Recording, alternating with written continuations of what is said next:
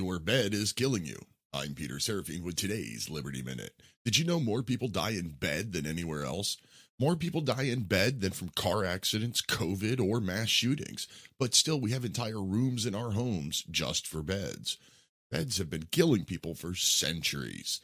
Mattresses are freely bought and sold every day without background checks, limits, or waiting periods. It's time for common sense bed control to end the killing. Hospitals and hotels sometimes have hundreds of beds. Nobody needs more than 6 beds max. Mattress dealers should have to be licensed and be required to keep all sales records forever so that we know who's buying all the beds. Oh, and don't get me started on those Amish-built wood frames. You've all heard that dog whistle before.